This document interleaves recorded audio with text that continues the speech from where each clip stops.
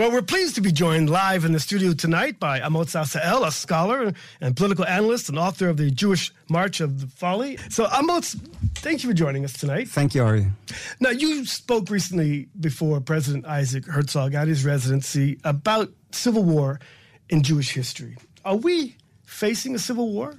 Well, the first thing that very few people realize, but which I discussed extensively in my Hebrew book, The Jewish March of Folly, is that civil war was a frequent and, in my view, also fateful presence in ancient Jewish history.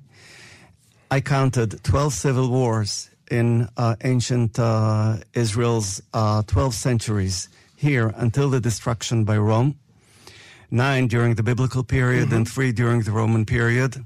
And you don't even need a big historical thesis to read through the Bible and understand, for instance, that the downfall of biblical Israel was due, or at least chronologically followed, a breakup between the kingdoms of Judah and Israel. And between the two of them, the Bible itself says that there were recurring civil wars. Real wars with the Bible, in fact, gives huge numbers of casualties. So in my reading, had Judah and Israel not split, had King Solomon's kingdom not been split by by the generation immediately after him, then ancient Israel might have survived, maybe even defeated the Assyrian invasion of Israel and later the Babylonian invasion of Judah. Instead, they reached that supreme test, the test of a foreign empire's invasion, divided, and thus were defeated and lost the country. So the catastrophe was multidimensional. First of all, it was demographic. Okay. Ancient Israel lost 10 of its 12 tribes. Then it was also political. Ancient Israel lost its sovereignty. And later, in the wake or in the aftermath of the civil wars during the Roman era, ancient Israel also lost its the mentality of an independent people and became instead a fatalistic people. Well, when you look back and you're talking about the 12 civil wars during this 1,200-year period, it seems you said that every 4 generations was fated to have a civil war. Yes, that's the average. Now, does that portray some sort of character flaw in the Jewish nation? No. I first of all, in my book, I vehemently dismiss the very idea that there is anything like a hereditary, biological, national property for any nation. This is fascistic, Darwinian, or even Nazi thinking. I don't believe in it. What I do believe in, and I don't think anyone can refute, is that there is national heritage. And the Jews indeed do have a heritage of deep suspicion of and disparagement for human power. This is also ideological and legal, or legally defined by Moses and by others subsequent to him. So that heritage does exist. And it culminated, in my view, at least textually speaking, in the famous speech on the top of Masada by the leader of the mass suicide over there, in which he says that when the confrontation between the Jews and the Romans began, he and his colleagues decided that they would oppose not only Roman rule, but any human rule. That was an anarchic type of thinking, and it harked generations back, and some of that is still with us. But they also believed they were the last free Jews on earth. But you also mentioned maybe tribalism is a cause. Yes. For some of So the big difference between the 9 civil wars that are detailed in the Bible and the 3 that happened during the Roman era is that the biblical civil wars all had a tribal element to them, and that was their engine.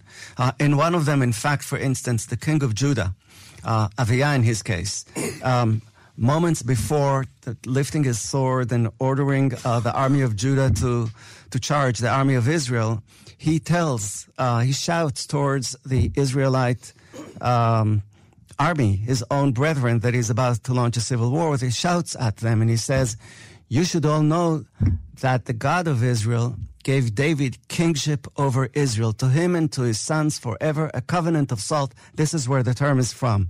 That was a tribal thinking, the thinking that the tribe is supreme. It's tribal supremacy, if you want. What happened in the Second Temple civil wars was that they were fought over ideological differences. Two of them were about the attitude towards Rome, between camps that one camp that sought accommodation with Rome and another that sought a war with it.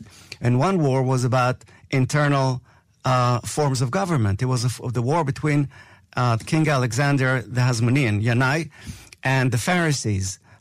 Part of which, by the way, at least according to the sages, was a dispute over the relationship between the king and the judiciary. Interesting. I mean, but where was the leadership then, and how do we see that when we have the reformation of the Jewish nation here, where we have leadership that we have seen crises and we've seen the opposite sides unite?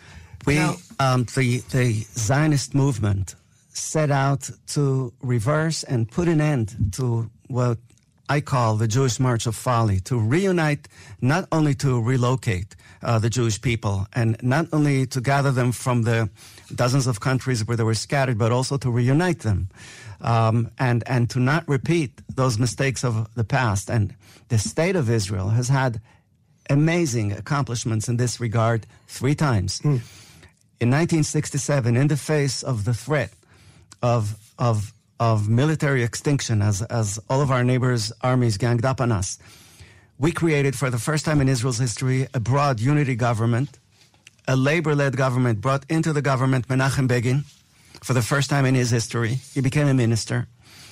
And it was that unity government that days after that went to the Six-Day War and won it as impressively as they did. That was one case.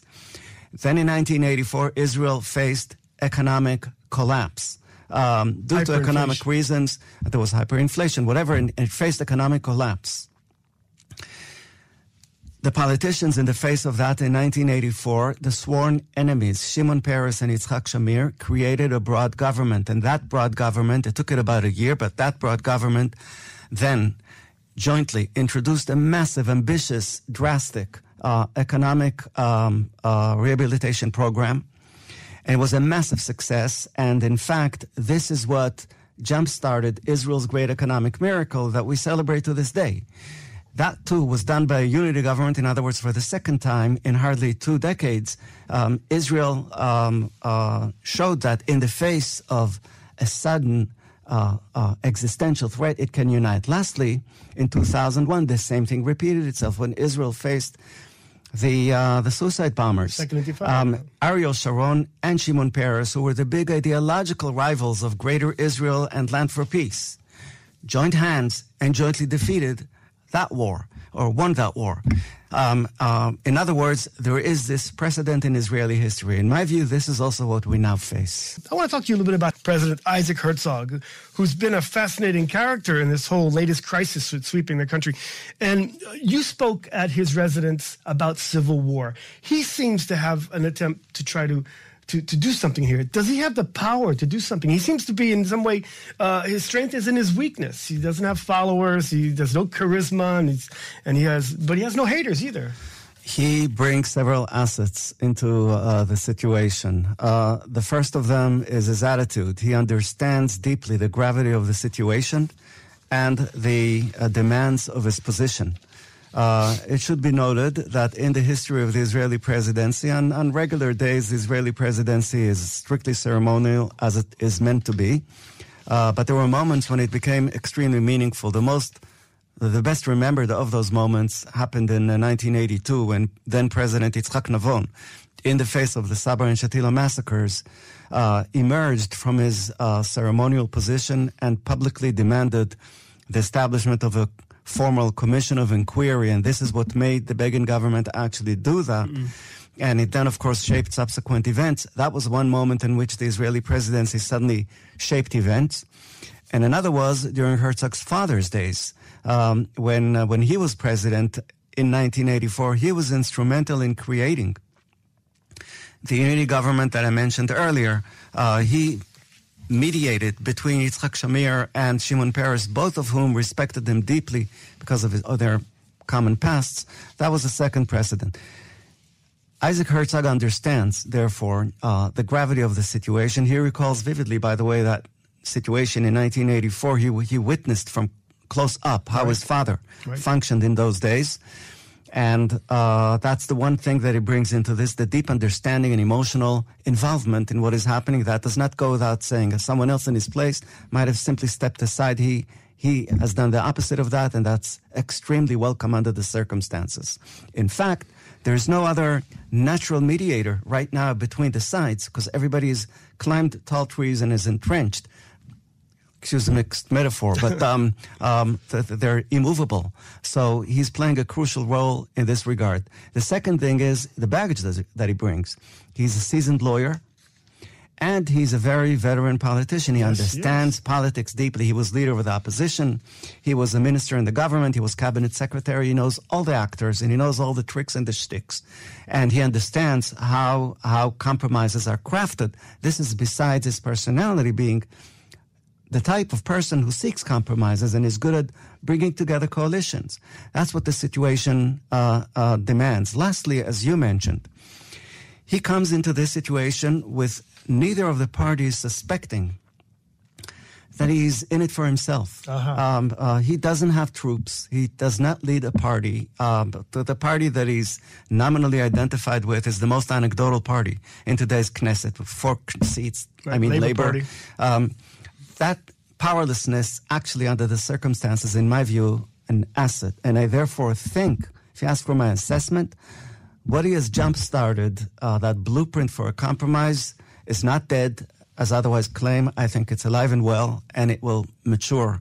And ultimately, I think this is where all this will head.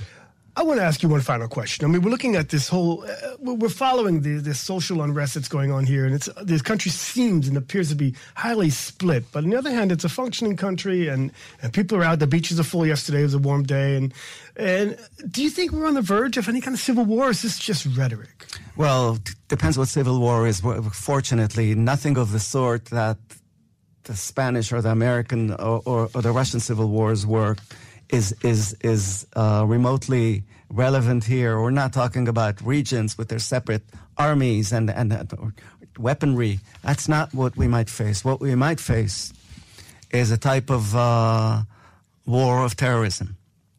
If you ask me for the worst case scenario, people might start attacking each other and institutions that are identified with a rival camp. That's the kind of worst risk that we face, physically, violently speaking. Socially speaking, you don't need to go as far as there in order for the sense of common goals and fraternity and solidarity to fray. And I think that's the big danger. And I'm not sure that all the politicians involved in what we face understand this. When I listened last night to Netanyahu's TV address in the aftermath of the violence that took place in Tel Aviv by his own police force, I listened attentively in order to hear a message of appeasement. No, it was very aggressive. Some kind of signaling that he is detecting emotionally the people down in the streets and that he is absorbing their wrath and their concern and their deep sense of robbery. And he seems either unable to understand and feel that this is what is happening, or unable to transmit this emotional message. I think it's crucial under the circumstances. And I hope it somehow emerges, at least later, as events unfold. Well, as you said before, our Israelis have in the past crises united, and we'll see if these efforts now by Herzog, President Herzog. God willing, are you? Yes. All right. Amos Sassel, a scholar and political analyst and author of The Jewish March of the Folly, and a fellow at the Hartman Institute. Thank you so much for joining us here. Thank you, Arya.